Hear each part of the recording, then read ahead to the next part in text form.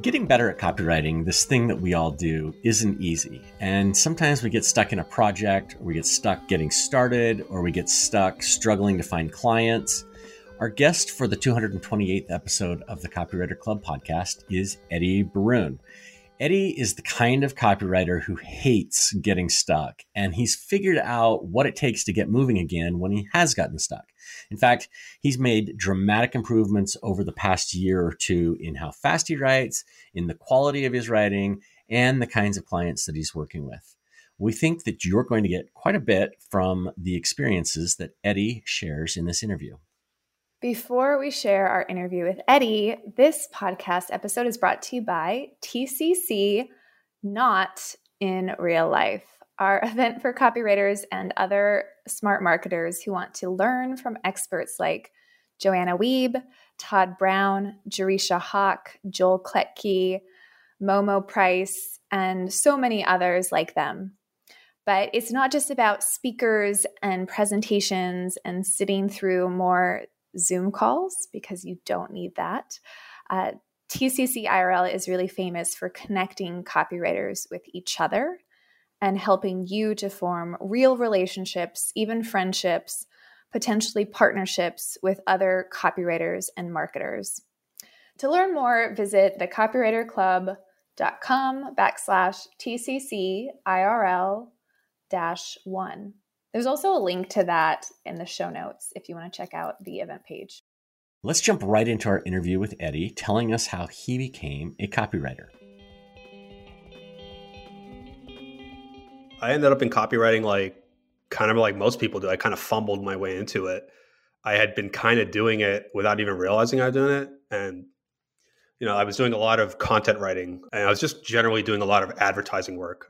My first very marketing kind of job was I had a buddy who owned all the screens at our universities, all the TV screens, and he was selling ad spaces using that. So I was like a guy that was just coming around, knocking on doors around local businesses saying, hey, you want students to come and spend money here, right? Well, we've got all these we've got all these TVs, and to kind of it was a sales job. So it's tough. You're not going to get paid until somebody says yes. So what I was trying to do is sweeten the deal by kind of offering them ad copy and ad design, graphic design. I didn't know what the word copywriting was back then, but I just knew that words go on an advertising piece. So people liked that, and I was closing deals. Eventually I got a chance to work in the newspaper world and came across the idea of content writing and saw that as very magical, because local businesses there's this mom and pop shop Indian restaurant in a little tucked away part of town that was really nervous about investing in a piece with the newspaper. It was $3,000, which was a lot of money for them. And we ran it, and their phones wouldn't stop ringing. And all of a sudden we had just changed their lives. They were all of a sudden booming. They were booked for the entire month. And I thought, that's crazy.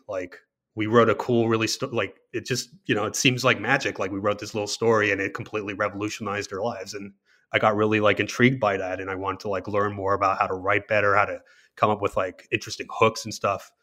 And that kind of led me into trying to do stuff on the side. I had a buddy who wanted some SEO blog posts, and, like a moron, I was selling them for $50 a pop, but I was so intoxicated at the idea of that, somebody would pay me to write them, and that my writing was actually good enough to get paid for. So I did that. And obviously you stop being intoxicated by it. By the eighth time, you're like, okay, this is a lot of work. The $50 isn't really that alluring. And then you realize you can double your rate and people probably still come back if you're doing a really good job. So that's kind of how I got started. And then I eventually started doing some sales pages and landing pages. And somebody gave me an Instapage account, Unbounce account. And I just had a lot of fun, bringing it to life, putting the visuals together, getting the copyright. But what happened is whenever I would start a new one, it would be a month or two later, I would go back into that account and I'd look at the page I had put together in the first place, and all the numbers were at zero. There was zero conversions, and it really bothered me. I'm like, wait, what's going on? I did such a good job. Well, at least I thought I did a good job. I put so much hard work into it. Why is this not happening? I kind of went down this rabbit hole of trying to figure that out. And it's oh, wait a minute. There's this whole concept of conversion rate optimization. Wait a minute. There's this whole universe of copywriting. There's Eugene Schwartz. It's a whole universe that I'm completely ignorant to. And I'm like, okay, well, I got to get caught, like I got to catch myself up. I got to like get up to speed with this. I was like came across this idea of copywriting, which was so foreign to me. And I honestly, like even now, I think of copywriting like almost like it really feels like Harry Potter. Like you guys know who I am. I know who you are. We all know each other. We know what the kind of work we do. But like an outsider, when they're like, what do you do? I'm like, I'm a copywriter. They're like, they don't know what that word is. So it's like I'm talking to a muggle almost. Like they just have no concept of it. So that's So are you saying we're wizards? Are we wizards now? I believe so. We do very magical things. You're making us a lot cooler than I think we are. I mean, that's great. I'll take it. We're wizards. I'm not sure I would look good in the robes or with the beard. Okay, man. It's all in the wand swing, man. Yeah, I'll bet. Yeah, that's kind of how I fell into it. Like, just like I started with a bit of content writing, and then I started doing a bit of like sales pages, and it just didn't work. And I was like trying to figure out why, because I was just obsessed with the idea of like, how do I solve this Rubik's Cube? Because like I felt like I did a good job, so why is it not converting? And then start learning about like, okay, well, your traffic sources matter, like where people are like, and the amount of things that the traffic sources have been exposed to before they even hit that page. All of these things matter. That stages of awareness and all that stuff. And there's just like the rhetoric that you're presenting on the page, like the words you can't just be frivolous. You can't just like use nice buzzwords. You have to be like very particular and very like meaningful in the words you use that like speaks to the person that's going to read it.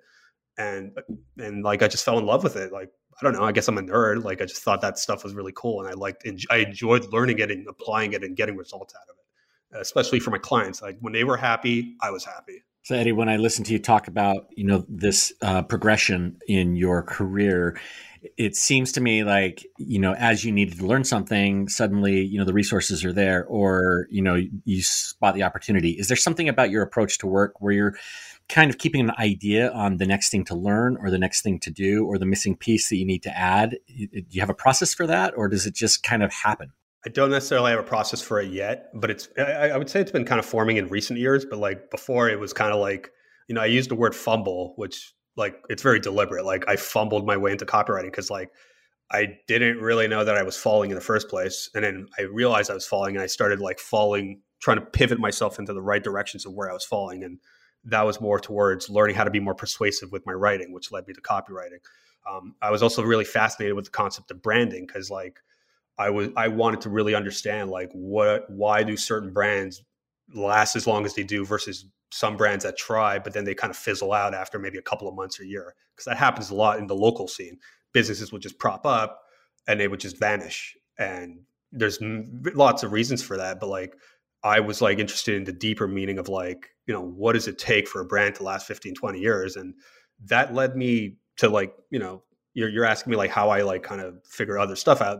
My desire to understand branding led me to graphic design. So that's why I kind of get graphic design, because they kind of like work in that brand strategy space. Like, they come up with the logos, the color palettes and all that. And I examined that a little bit, but I realized that like, that's really surface stuff. And that branding really comes back to copywriting and writing, because it's about the rhetoric. It's about the message. It's about like, what is it that the brand is really First of all, who are they trying to help? Why are they trying to help them? And what is so compelling about the way that they're helping them that makes them so, different from everybody else that's probably doing that thing? And like, that's just a topic that I'm still studying. I'm still a student of it, but I understand a lot better. And it all comes back to the word. It's like the words you choose. And we take our words for very granted. We take words like we take them for granted a lot. A lot of people in marketing, like, I'm sure you've seen it, like they're very arbitrary. Like, I was kind of making fun of this the other week because every January, like there's like at least 12 people that use New Year, New You, like in their ads or their emails. And I just like, I think we use that. Okay. We should retire that. Like it was probably cool when it came out 40 years ago, but it's just like as a marketers, we're supposed to stand out a little bit. We're supposed to be compelling. And it just feels like, it's easy to just take the low hanging fruit. And, I feel like I've not really answered your question, but yeah, that's kind of how I feel about it. No, but Kira raised a really good point. Like I was a lot cooler 40 years ago than I am today too. So maybe were you? Yeah. Yeah, I think. Well, okay, not a lot. I think you're maybe not a lot. Right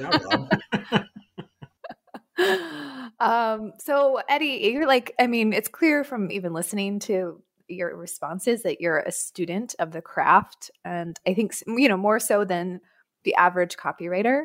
So I guess my question is like, when when did you feel like you made it? And I don't mean like made it in life and you have all the answers, but when was a moment as a copywriter where you're like, this is a win, like I've got this? Or maybe there were multiple moments like that. Can you share a couple of those with us? I think it was clear to me when I made it, when I failed like at something that I tried the first time, but then I made it work. And so, like I gave you that example of the first couple of sales pages I worked, they just didn't convert. And I was really heartbroken about that. Like I literally was like depressed. I'm like, how on earth? Like I put so much of my heart into this. How did it not work? But like, I didn't give up. I didn't give up. I decided to like go read some articles. I watched some YouTube videos. I eventually came across you guys. I decided like, I'm going to figure this out. I'm obsessed. I'm determined. I'm going to figure this out. And I eventually got that page to convert. And then I started realizing that there's a lot of there's different parts to the puzzle. Like, sure, I might have written a really good page, but like, if we don't have the right traffic sources, it's not really going to matter. So like now I have to figure out Facebook ads. Now I got to figure out Google ads. I have to figure out analytics. And being persuasive is one thing in copy, but you also have to be persuasive visually. So like I have to understand like UX principles. Like I have to make sure the page looks good on mobile. It's not enough to just do desktop. Like there's so many things I wanted to understand to just make sure that we get the end result. And so I felt like I made it when, very recently, where I started working with Chris Orzakowski at his agency, which has been a phenomenal experience. And I also got a chance to work with Angie Coley, who's really awesome. She used to be the copy chief for him when they used to work at Jeff Walker's, team for launch, and for the product launch for me, rather. And so I had a chance to recently work with them, and I would send drafts that I was like really sure of, and she would be like, "You need to rewrite this whole thing." And like I got a little upset, but then I got excited because like she kind of taught me to realize that like I'm trying to get the masterpiece up front with my first draft, and that's just like the dumbest thing you could do. You're chasing a unicorn. The first draft of anything sucks. You should get excited that your first draft got trashed because you're actually getting closer to the masterpiece you're chasing. And it takes a couple of trashings before you get to it. And that's when I realized I'm making it, because I got comfortable with the idea that like not getting the first draft accepted, like it wasn't bothering me. I was actually like, okay, great. I'm getting that much closer to figuring out the exact page we need for this, or the exact subject line or copy for the email. That's when I realized I was making it, because like I didn't give up. And then I would send that second, third draft, and she'd be like, this is perfectly spot on. And I'd be like, nice, I nailed it. And then that's like one example, but like there are other times where like I literally wrote the page and like I was so sure that like they were going to come back with edits, and they were like, hey man, you really knocked this out of the park. And I'm like, okay, I guess I'm finally figuring it out. Cause like before all of that, to your point, like it felt like I was a student.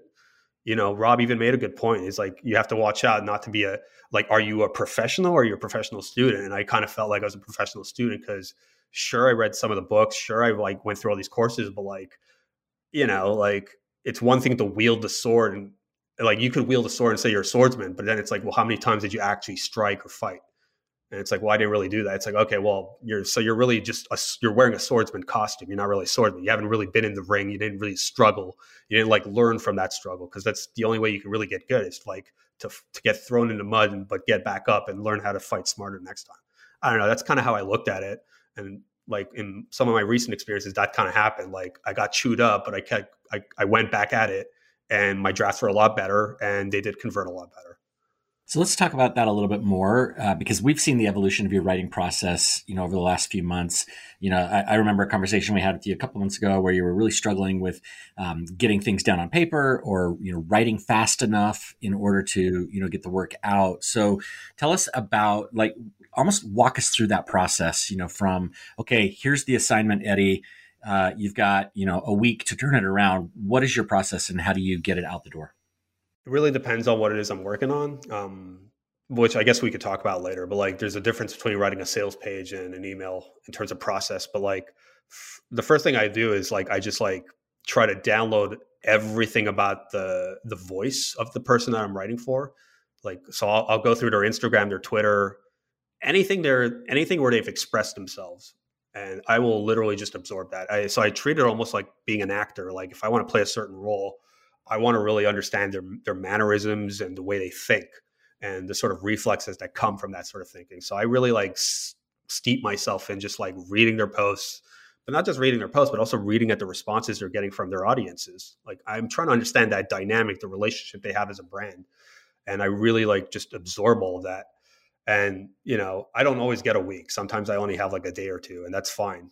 I'll make it happen. But like, I really first try to absorb the material, and I try to go to sleep. If I can go to sleep, if I could just have a chance to go to sleep, or like to like go, take a drive or if there's enough distance between actually writing and like studying the material, I try to enjoy that because I need the material to kind of just like go into my brain and sort of embed itself so that I kind of don't have to think about it. It almost just kind of becomes a part of me.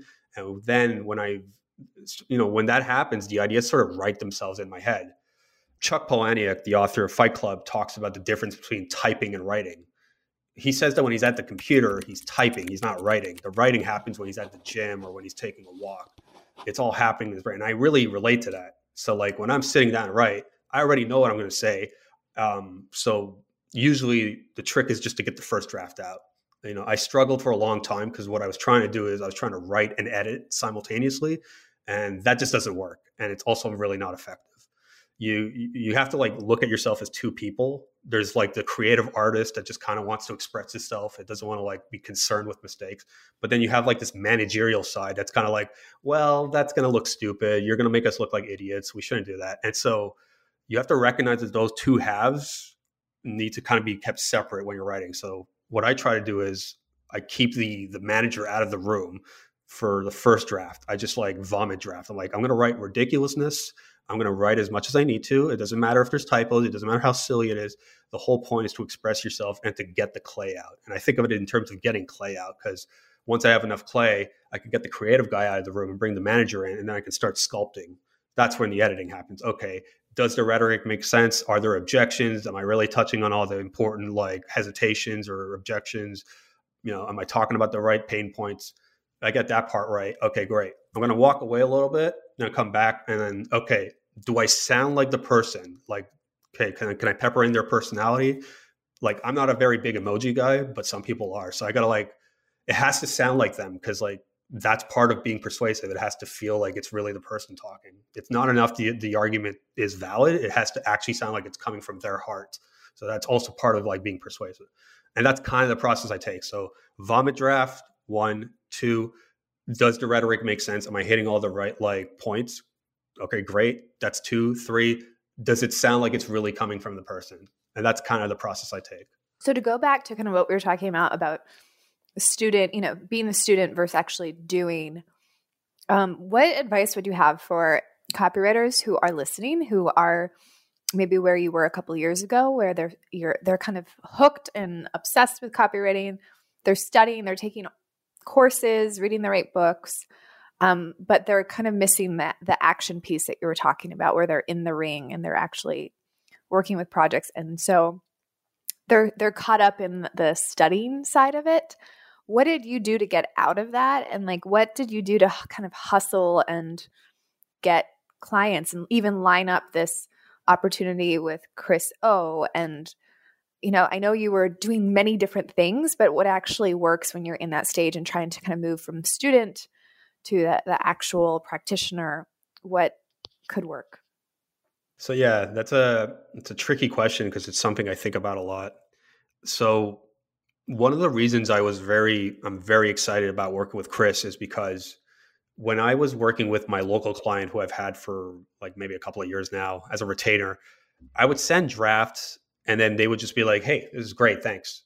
And I was not satisfied with that because I'm like, I'm pretty sure there needs to be improvement. And I don't know that I realize that like, I'm not sure that all clients have the perspective or the operating system, if you will, to recognize good copy. And I was a little worried about that as a newcomer. I'm like, how do I know that I'm writing actually good copy? Like, what's the standard here? So I almost felt like I needed some sort of apprenticeship to kind of like know for sure that I'm good. And that's why like when I got a chance to work with Chris and Angie, I was like, they're going to challenge me. They're going to tell me my copy isn't great. And that's when I'm going to like actually get better, because my worry was that if I start signing different clients and I send copy and they're like, it's great, they might just be arbitrarily saying that.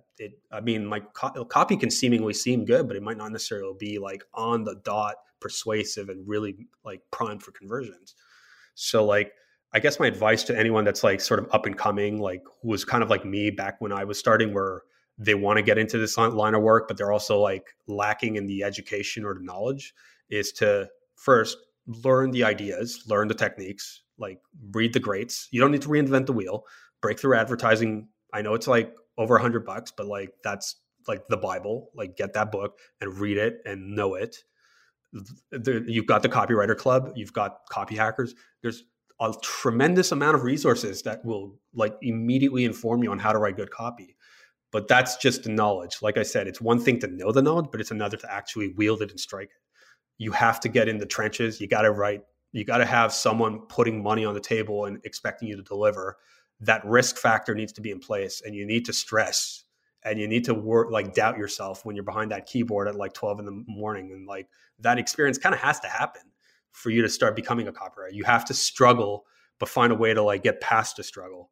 And like, I don't know if that's really a clear way to explain it, but like just take on the work. I don't think you should necessarily just take on any work. I think you should take work that you can be excited about and that you can be proud of by the end of it. And like something that you can really show off and be like, you know what, I might have agonized on this, but like this became a really compelling piece. It's really converting. It's making a lot of money for my client. And like now the next time I do it, I'm going to be a lot faster because I went through it the first time. It's always a little slower, but like you get better just because you don't fall for the same pitfalls. So my advice is like, find a project. It doesn't necessarily have to pay a lot. I know that's like a lot that's important sometimes for trying, but like find a project that really excites you, and like you're really about what that brand is trying to do, and like you just write put your like have fun, find the fun in a project and just give it your all, and like that will not only inspire you, but it'll inspire your clients and inspire the people that read that page in terms of their audience, and it'll empower you, and then you'll just use that energy in the next couple of projects. Just that's my advice to anyone who's kind of in that situation. So Eddie, let's talk about where your business is today. You mentioned that you've done work for Chris and with Angie. You've also your other ongoing retainer client that you were working with for a while. But tell us, what kinds of work do you do today? What are you charging for those kinds of projects? What does that all look like? It's really like case by case. I mean, like with Chris has an agency, and my local client is also an agency, so the rates are a little lower because obviously they sign a certain package with whoever they're sitting with, and I get a certain cut for just doing the work. Obviously, if I work directly with clients, it's a bit different, but it really depends. Like it depends, it depends on what it is we're trying to do. If, I could just tell you like, yeah, this, like an email will cost you this much, but like as my experience has been that every time I sit with someone, their needs are very, very different. And it's hard to just like box a certain price. Like I could say like a sales page costs $2,000, but like that would be kind of foolish, because is it just like a sales page that's like maybe 4 pages long in a Google Docs, or is it like a monumental masterpiece like some of the stuff Copy Hackers uses to sell their courses? Like obviously 2,000 would be a ridiculous price for that.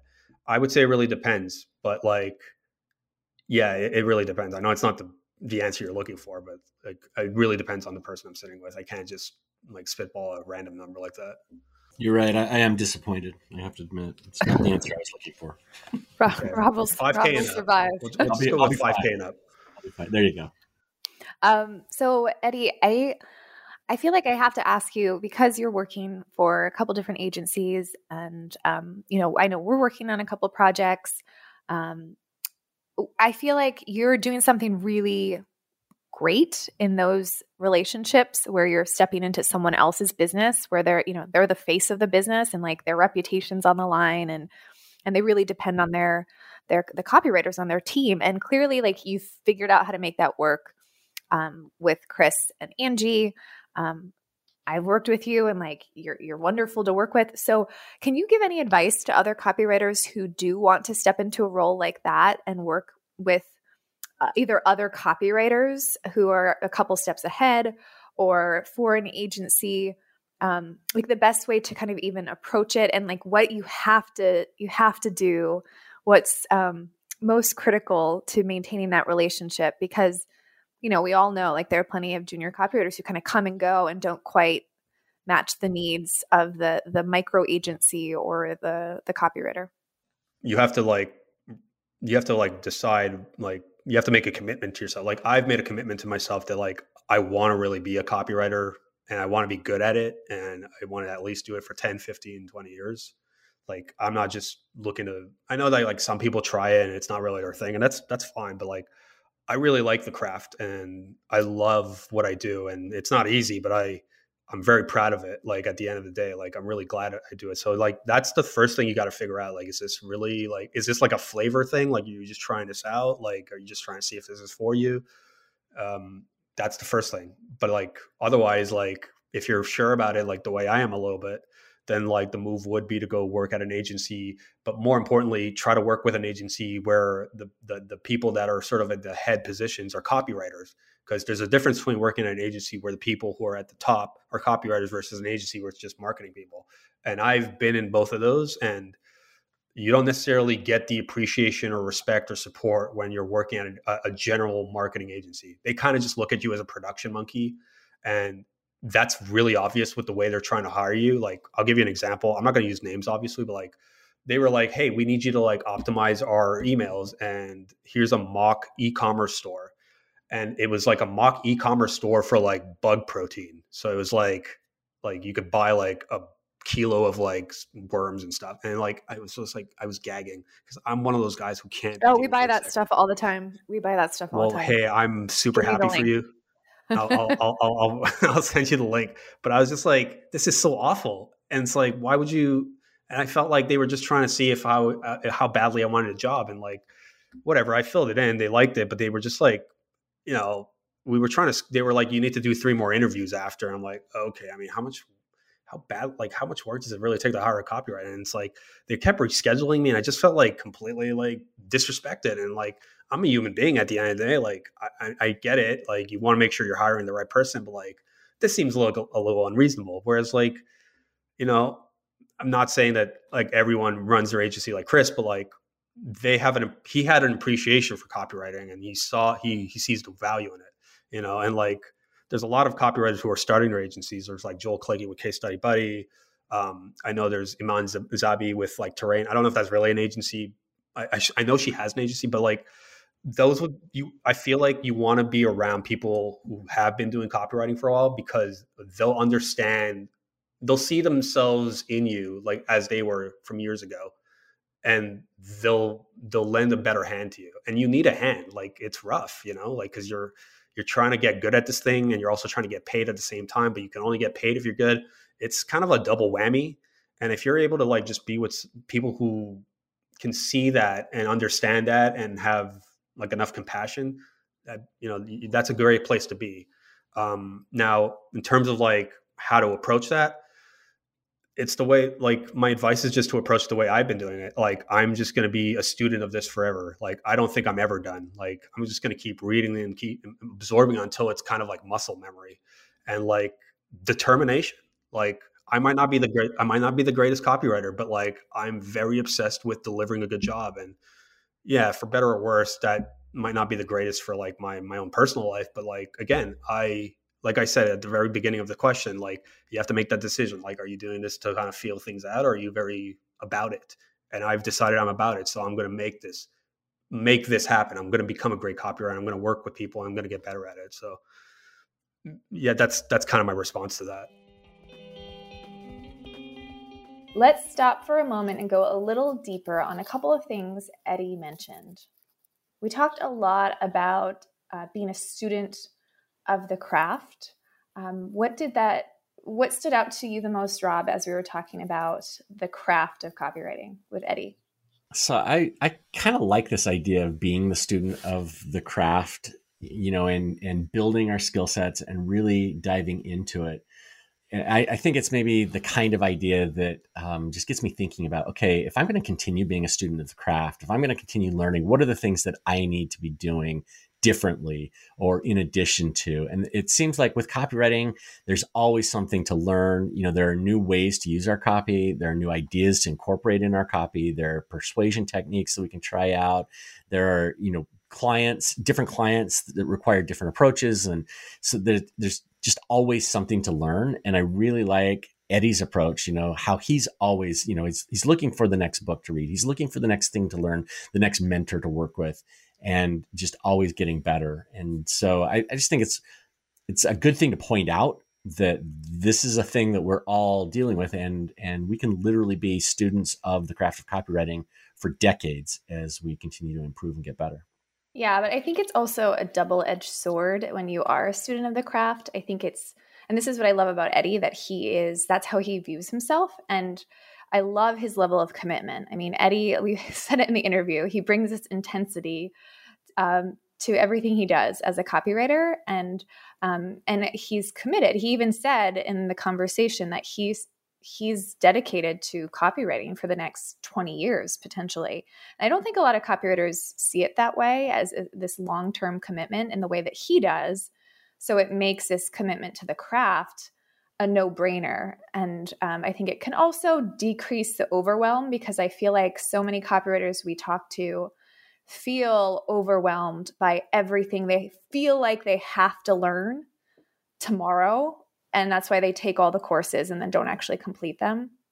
But I think if you look at it like Eddie and you see it as a 20-year career path or more, it takes that pressure off where you can learn a little bit each day, but you don't feel like you have to learn everything in a week. And so I think that's really powerful. But I think what we talked about with Eddie is the flip side of that is just that you can get caught as a professional student and not actually a professional copywriter. And I know that's what Eddie has wrestled with. And he's come out on the other side as a true professional by the action he's taken. But a lot of copywriters, newer copywriters, do get stuck in the professional student cycle where they just feel like they can't actually do the work until they learn all the things. And so they get stuck there. Yeah, I think that's where another thing that Eddie mentioned, talked about, and how he started getting mentoring from you and me, from Chris, from other people that, he's working with. And that is one way that you can actually speed up that learning process, because your mentor, somebody who's critiquing your copy, somebody who's pointing out what could be better or what's wrong, actually speeds up that process. So, obviously, as we're beginning our careers, we say, I realize that I don't know this thing about, say, persuasion, or I don't know how to write a sales page. And so you can find the book, you can find the blog post, you can find the course about that stuff. But being in a project where you're assigned that kind of thing and get direct feedback from a mentor the way he has is just a great way to speed up that learning process. And again, being a student of the craft. Yeah, and looking for those opportunities especially in those copywriting micro agencies like the one that Chris runs. There's so many different copywriters that have their smaller teams, but steady work and overflow, and they need junior copywriters, and they don't want to pull in a new junior copywriter for each project. They want to have a consistency. And so those opportunities are definitely available for copywriters that want to build the confidence and can deliver consistently the way that Eddie does. So I think it's paid off for him, and it could be something that other copywriters look out for. Yeah. One other thing that Eddie talked about, is just getting that first draft done, that first draft out. And, as I was thinking about it, most of my first drafts also aren't that great. I have to rewrite it and rework it. You see some of my first drafts and you rewrite some of those things too. They're awful. Yeah, they're awful. So let me ask you this. Do all first drafts suck? Or, is it possible to write a first draft that's actually pretty good? You and I have talked to copywriters. For some reason, Emma Samasco is coming to mind. I don't know why, but I feel like Emma could write a great first draft. And I know there are copywriters who can just kind of bang it out, and they have speed, and they can create something really great on a first draft. I am not like that. I'm more like Eddie. So that's why I get the struggle, Eddie. I start editing while I'm writing. And so I start to wear those two hats that he mentioned. So I really have to kind of work and think like Eddie and just be the creator and stop editing to get that messy first draft out. But that's always a struggle for me. I don't think it's a struggle for everyone. Yeah, that when I'm writing a first draft, I'll often find that I get really repetitive, or I'll come back and I'll say the same things over and over, and having to go back and clean that up and tighten it up is always really helpful. And then of course, when we're writing things together, you're always really good at adding in the humor because I'm humorless. So you're always good at adding in the fun stuff. One more thing that I think is worth pointing out, Eddie talked about this experience with the client where, he's not getting the feedback or the yes or whatever. And I just thought this might be a good time just to stop really quickly and mention some of the red flags that we see. We've talked about this in the underground before and shared some of that stuff there. But there are red flags that happen in that process before you start a project that can often just give you the signal that this is not a client that you want to work with. Even if you are desperate for money, even if you're desperate for work, sometimes these clients are not worth it. And not getting information from them or, changing of scope even before the project starts is one of those red flags that just it screams, look out, this project may go off the rails. What other red flags do you see in some of your, I know you work with better clients that don't really have that many red flags, but you've seen red flags in the past. Oh, yeah. I mean, not too long ago, I remember I was sharing with you, there was one prospect who reached out and was way too flattering of me. Just was very, not just nice, but just you're so talented, blah, blah, blah. I have to work with you. And that was a red flag because and there was a lot of desperation in the email, and it wasn't a good desperation. It was I want you to feel bad for me and take on this project because I'm in a desperate situation. And that definitely was a red flag. And it turned out once I had the sales call, this particular prospect wanted me to take the project and not get paid right away and set up some back end deal. It wasn't going in a good direction, but it started off with a lot of buttering me up and a lot of flattery. And so now I'm very skeptical if anyone's nice to me. So because I'm what are you trying to get? What are you trying to get from me? I'm trying to figure out why not getting paid is a red flag. What?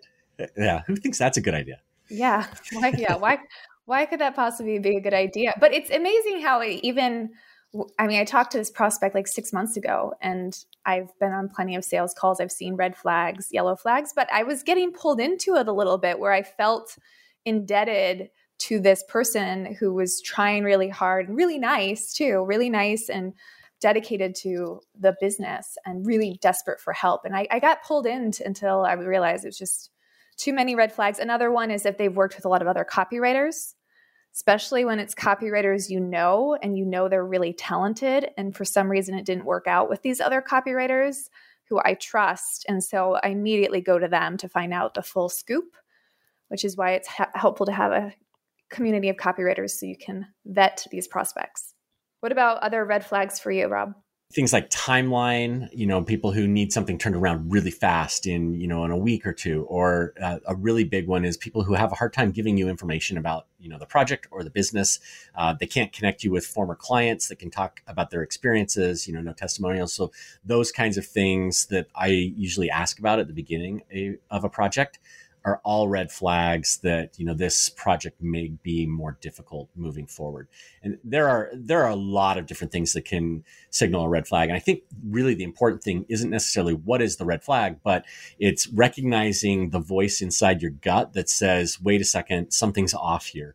And there's a little bit of a talent of, it takes time to develop that, because the first time you'll want to ignore it because, you see the money or you need the project or whatever. But after doing it 2 or 3 times, you start to realize that sinking feeling at the beginning of a project is the signal that you really should be working on something else and not with this particular client. Yeah, that's very true. There, you can feel the anxiety before you even book the project. So it's there. Sometimes we trick ourselves into believing that it's not what we think it is and we shouldn't pay attention to it. So let's go back to our interview with Eddie and talk just a little bit more about mentoring and the imposter complex. So, Eddie, you've talked a little bit about some of the people you've worked with, you've been mentored by really, as you think about the mentors that you've worked with, what are some of the top lessons that you've taken away from those experiences as you've gotten feedback from people like, Chris, Angie, Kira, others?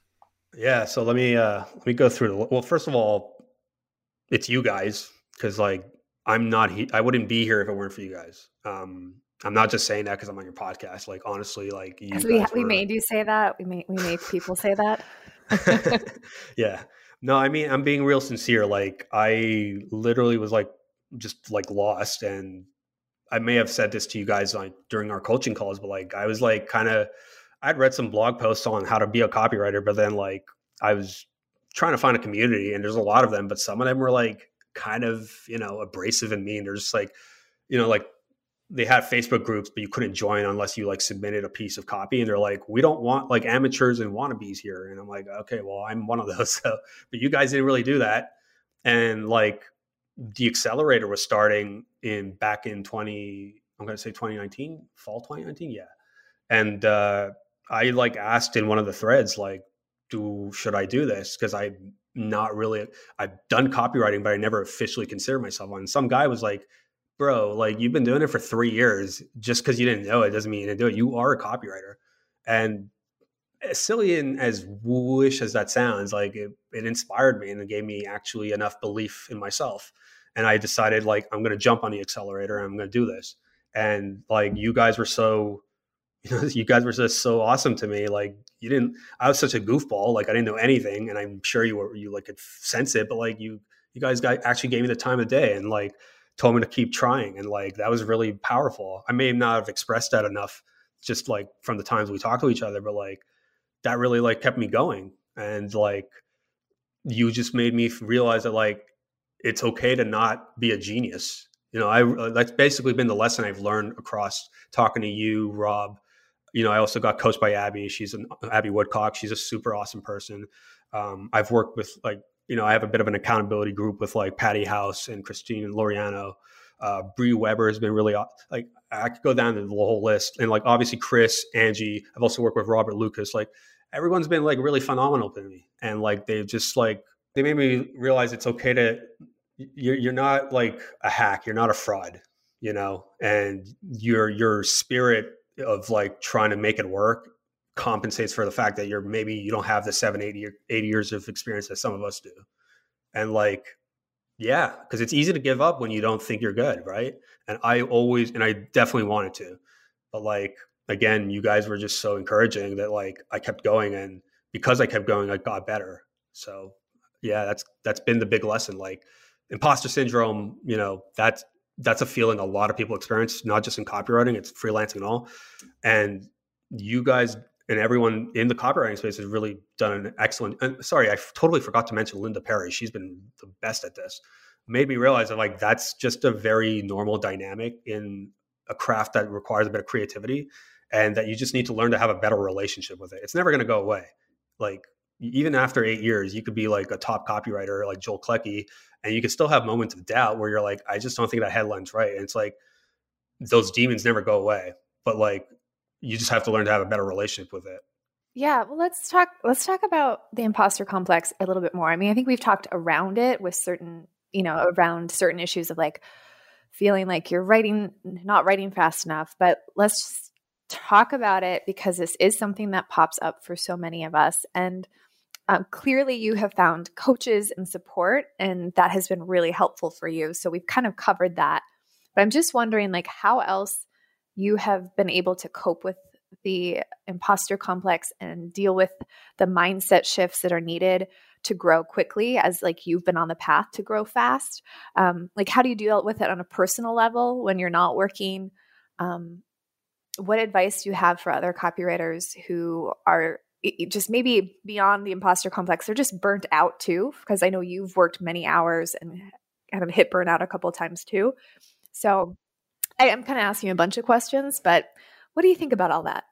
It's tricky because like if you're first embarking on this journey, it's like you by default, your sense is like, I have to like kind of just learn everything and get good really fast. That's kind of how I felt back when I first started with you guys. Like I was like, I want, because it is like you want to get paid and you want to get paid well, but the only way that can happen is if you're good. So you're in this like sort of weird cycle where you have to learn all the knowledge and then you have to also be able to prove it and then also get the gigs that'll pay. And like, you're just in this like weird wishy-washy space where you have to like be good right away, but it's kind of hard because the experience is really where you get good.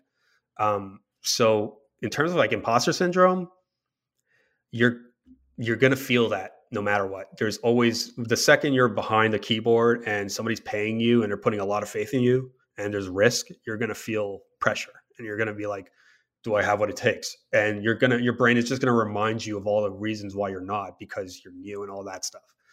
But like the way to kind of like beat that is to kind of just realize that everyone was where you were at some point. You know, Joanna Wiebe, Kira Hug, Rob Marsh, they were all at some point where you are, and look where they are now. It's possible, dude. And you are just the latest iteration of that execution of that destiny. It's going to maybe not be the smoothest experience, but like, as long as you want it, as long as you keep putting in the work, as long as you want to keep getting smart, you'll get there like everybody else has. And you have to just like love yourself enough to accept the fact that you're not a genius. That's kind of what I had to do. I kept thinking like, you know, you're trying to build up your confidence because you want to be confident in front of your clients. But then when it comes time to execute, you're like thinking about all the reasons why you're actually not like a genius. You're like, oh, I just started. So you just have to, you're playing tricks with yourself. And so I feel like it's ego. It's a lot of ego. So the way I try to regulate it is I try to meditate, honestly.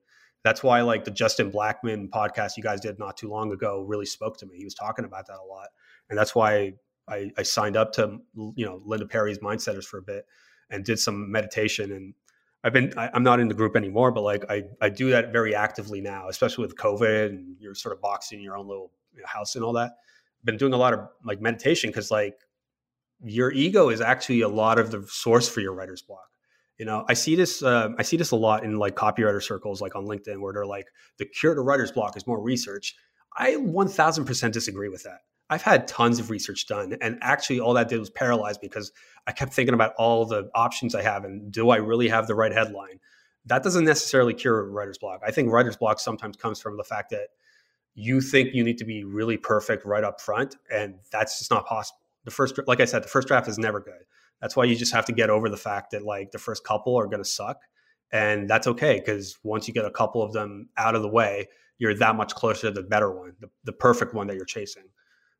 So my advice to anyone that's like struggling with imposter syndrome, burnout is like, you have to don't burn out because you have to take care of yourself. Everything's connected. Like being a good copywriter isn't just about knowing the techniques. It's also being able to put yourself in the right state of mind to write well, you know, like, and that means like sleeping, getting the 8 hours, eating well, you know, cause like you can know all the awesome things that breakthrough advertising teaches you. But if you're like fighting with yourself in terms of your weight gain and like you're irritated by like your mood, it's like those are all distractions interfering with your ability to perform in the craft of copywriting. So I kind of look at it as like kind of being like an athlete. Like you kind of have to take care of the life side of things for the work side of things to really work. And this idea that like you can sacrifice all of your life to just commit to the work, it's just this illusion that's kind of reinforced from years of people kind of just working all the time and having sacrifice ingrained in us as like a valuable thing that has to be done to like make big things happen. Yeah, I agree. I mean, you mentioned taking a nap earlier, and I thought, yeah, I want to add that to my my process as well. A nap on every project, that feels pretty good. So, Eddie, as you've worked through this stuff, you've built your skill set, you've up-leveled your clients, and worked with some really cool people. You've worked through some of this mindset stuff. What are you most proud of that you've done in your business? The reactions I get from clients, honestly, like, you know, sometimes I go to bed thinking like, I did all this work. Does it even matter? And then I'll literally wake up and go on Slack and I'll be like, dude, you're kicking ass. Like, thank you so much. And it's like, that just feels awesome. I know that's like a silly woo-woo thing to say, but like literally that drives me. Cause like at the end of the day, like we're relational creatures and like, yeah, it's all business marketing, but like I'm in the business of like working with other people and making their dreams come true. And I somehow have this weird superpower of copywriting that does that really effectively.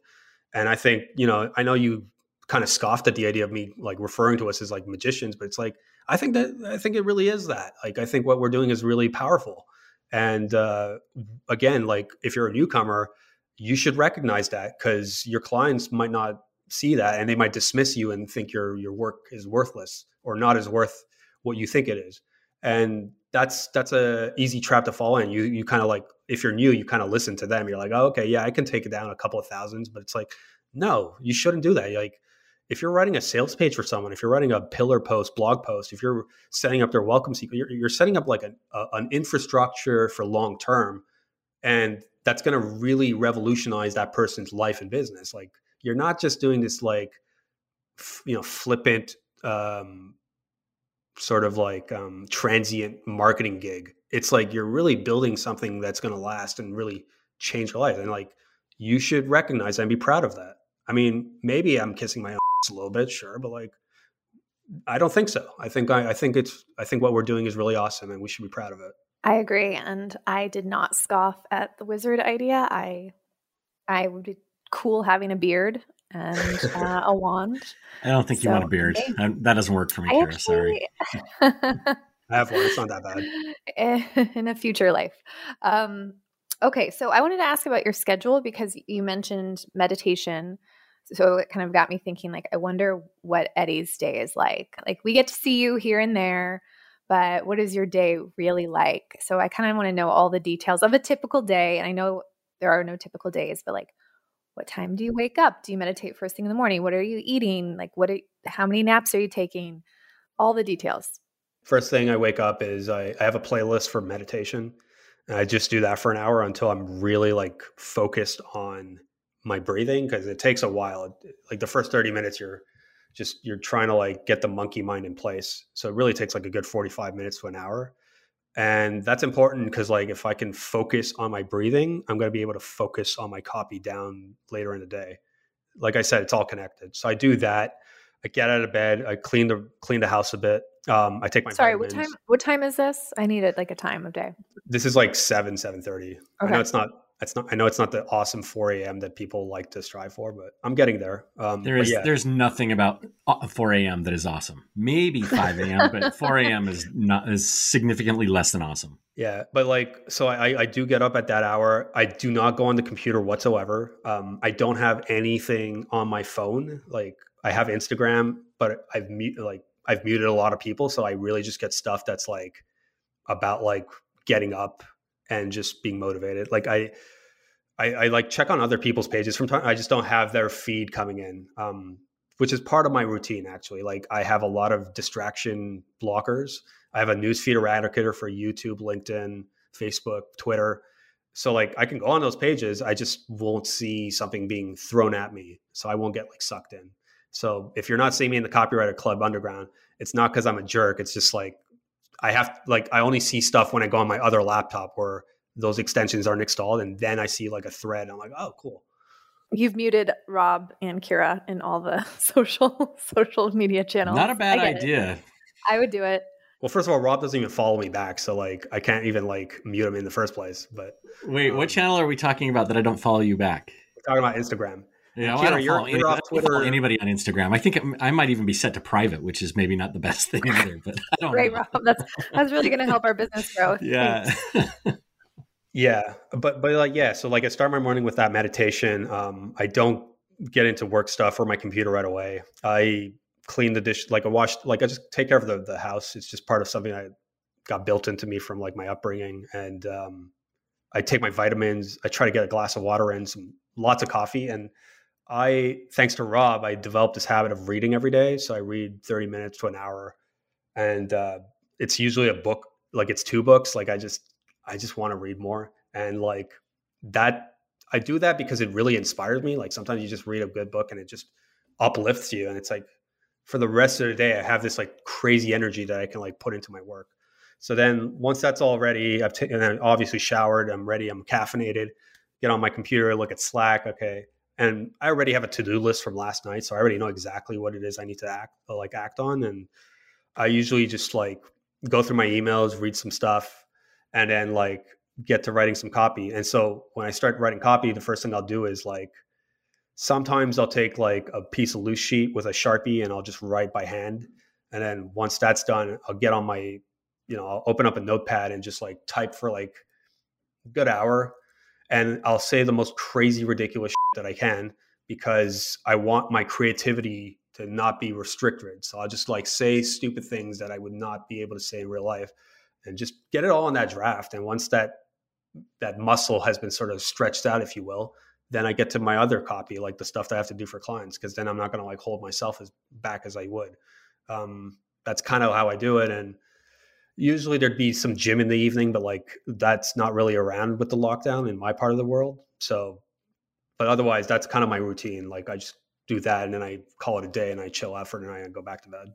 I got to interrupt to ask, how many cups of coffee? In the morning, it's always 2 espressos, but by the end of the day, it's like 5. Oh, okay. All right. Yeah. You're not playing around. So Eddie, I think you said my favorite thing that's ever been said on the podcast, and that is that I'm the reason that you have a reading habit. Like I can't tell you how happy that makes me. But Rob, that's the reason I have a reading habit too. You're making us all. It's the best thing it's one of the best things that happened to me. I thank you so much, man. Now these are like the 2 favorite things that have been said on the podcast. So, but I'm curious. So, what have you been reading lately? Maybe in the last few months or so, what's been the most impactful thing that you've read? Honestly, I've been reading the Almanac of Naval Ravikant. That's been a really phenomenal book. Oh my God. That's phenomenal. Yeah. Like his stuff is just, I don't even know how I would read a book by him or the collection of the stuff by him, because it's like every paragraph you have to stop and like figure out how it fits in with everything else that Like that guy is so smart. I mean, we did a gift exchange for the think tank, and like Sarah Vartanian, awesome launch copywriter. She sent me Superfans, so I was reading that a little bit. Superfans by Pat Flynn, and I was also rereading Damn Good Advice by George Lois, who's like the actual Don Draper. So he was like he's one of those advertisers from the 50s, and he's the inventor of the big idea. So I like to revisit his book just because I'm very, very intrigued by like the way he thought about things. And I still think a lot of it holds true now, even today. So Eddie, what at this point in your business, what are you most excited about? Like, what are you excited about building next or focused on next over the next, let's say, 3 to 6 months? I'm very appreciative and excited about the work I'm doing with like Orzi Media. I've been doing a lot of funnels for that company. Like, I set up, it's been really cool because like, he works alongside Mike Renard, who's like a really well-known Facebook expert. He does a lot of the Facebook ads for Copy Chief for Kevin Rogers. And I've just like been getting really good at like designing Facebook ads and leading it to a certain offer, like in terms of a sales page and converting that, and then trying to like figure out how to get the average order value up in terms of like, how do we get it such that people buy the main offer, but they also buy the order bump and also the upsell. And how do we optimize it so that like we're in a situation where we're not really spending on the ads, we're actually like making profit. So like once we're in that sweet spot where we're spending all this money on ads, but we're actually getting a bit of a return, okay, great. We can now scale because we know that like we're not going to lose money doing this. That's actually something that really excites me. And then the next thing we're going to be trying to do is like SEO. Like I know I did a blog post for you guys, like with that big blog post for how to write a site for your first copywriter website.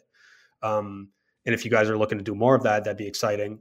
But like, I know Chris wants to do that. Like he wants to like have some more SEO blog posts to kind of like boost up the agency and stuff. And I'm really excited about like being part of that and letting that grow.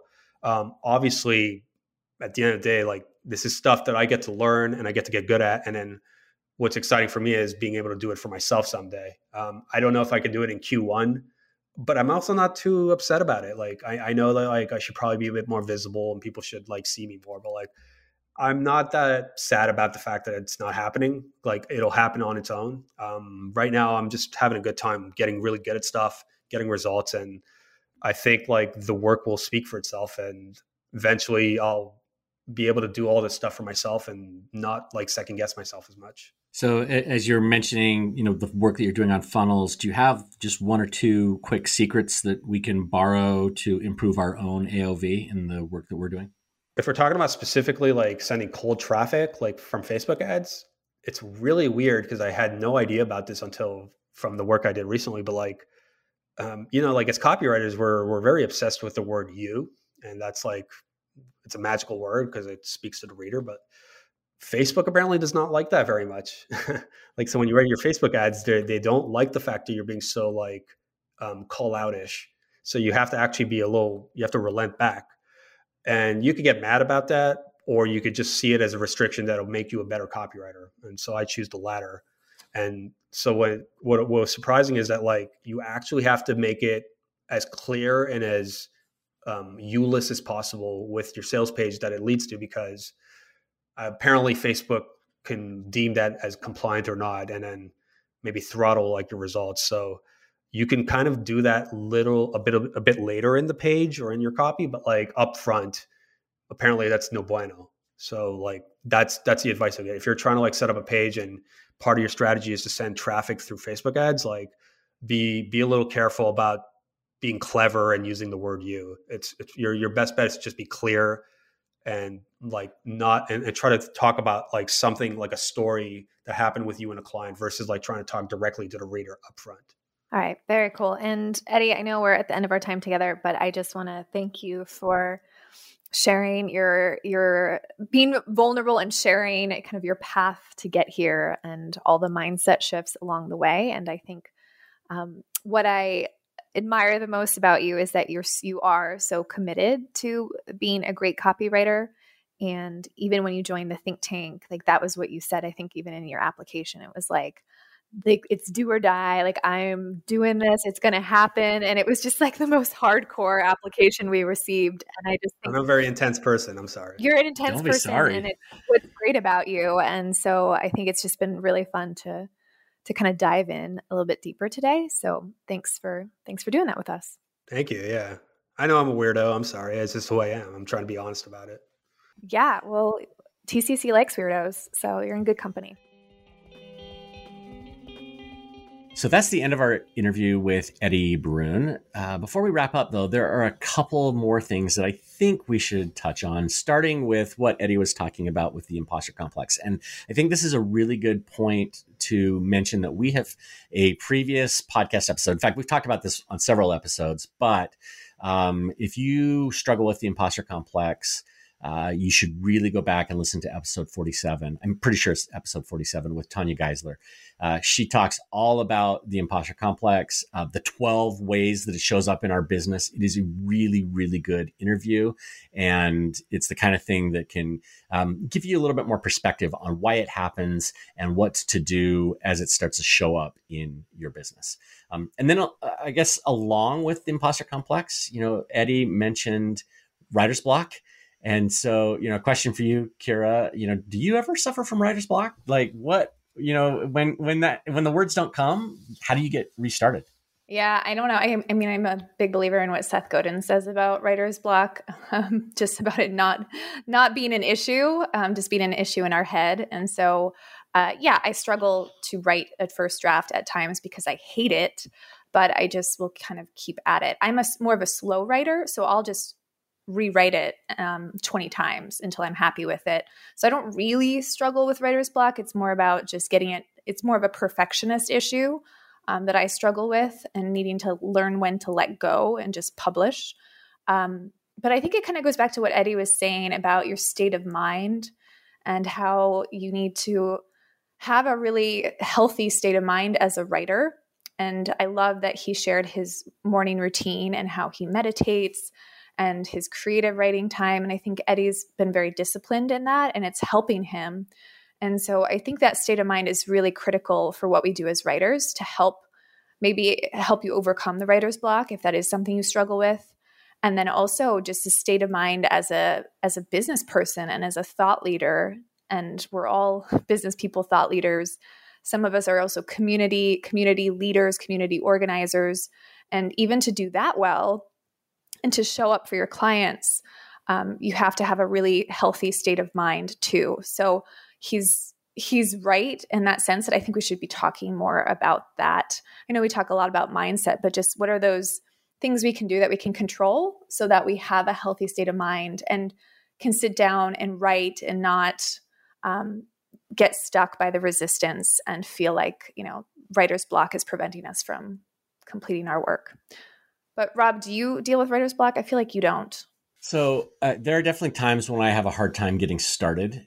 And usually that's because, I haven't done enough research or I'm just not really clear on what I want to say. And so when I have that happen, I just kind of start to bullet things out. Like, I want to talk about this thing and I want to say this thing. And it's almost a way of building a really loose outline for the ideas that I want to cover. And it helps me almost uncover the things that I don't know yet that I need to know more about. So as I'm bulleting out, say, a sales page, I might, think of a point that I need to go find a testimonial for, or, that I need to find some way to back it up with proof or whatever. And so just by starting to bullet things out, I usually, if I don't have a headline or a hook already, I just kind of move on from that and start working on like, what is the message of the whole sales page? And then I'll come back to the other stuff.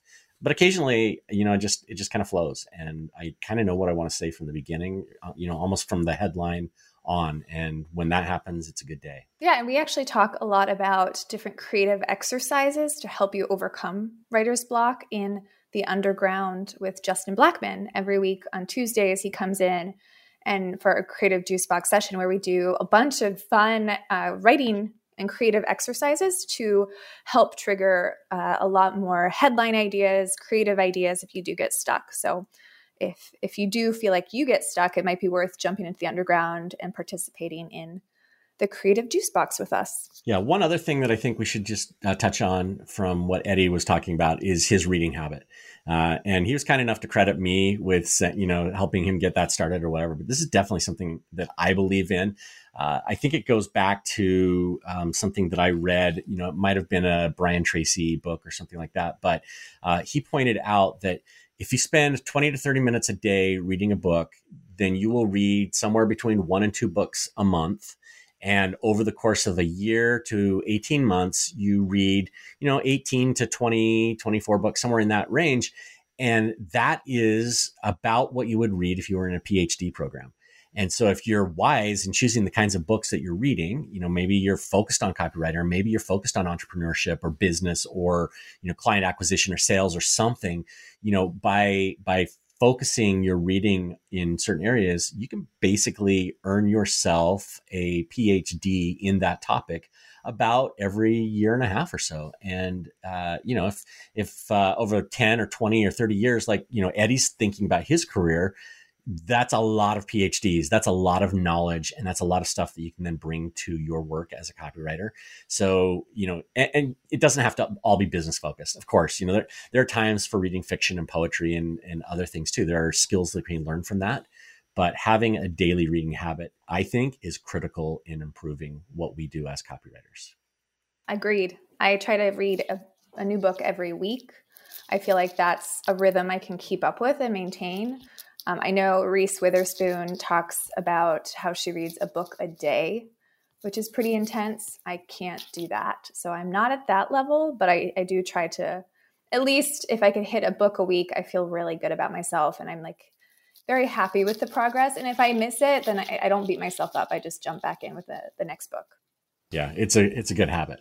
All right. Well, Rob, do you think you go through like a couple books a week, or what does it usually add up to on average per month for you? So, well, I can tell you the number, from last year. And if I include the books that I listen to in addition to the books that I read, last year I was pretty close to 120 books.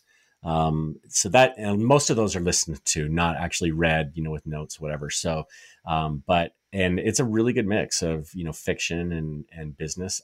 I listen to most fiction. I hardly read any more fiction. I just think it's easier to consume those kinds of stories, through audio. But if it's a book that I really want to think about and connect with other things that I've read, usually that's, I'm turning the pages, I'm underlining things, that kind of thing. So I don't know what that works out to. Maybe a book every 3 or 4 days, something close to that. But again, that's a really broad mix of what I read. So. Impressive. All right. Well, we want to thank Eddie for joining us this week to talk about his business. If you want to connect with Eddie, you can find him on Twitter, on Instagram, where Rob apparently doesn't follow him back. Rob, you need to get on that. And you can follow Eddie on LinkedIn. Or if you want to connect with him personally or hire him to work with you, send him an email at eddie@eddiebiroun.com.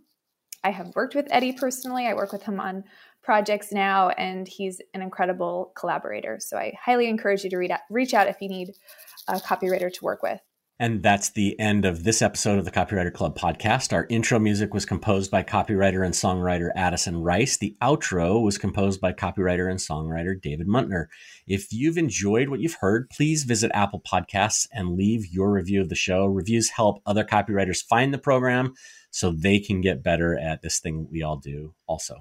And to get your ticket to TCC Not in Real Life, our event, go to thecopywriterclub.com/TCCIRL-1. You'll find a link to that in the show notes for this episode. Thanks for listening. We'll see you next week. Copywriters coming together to help the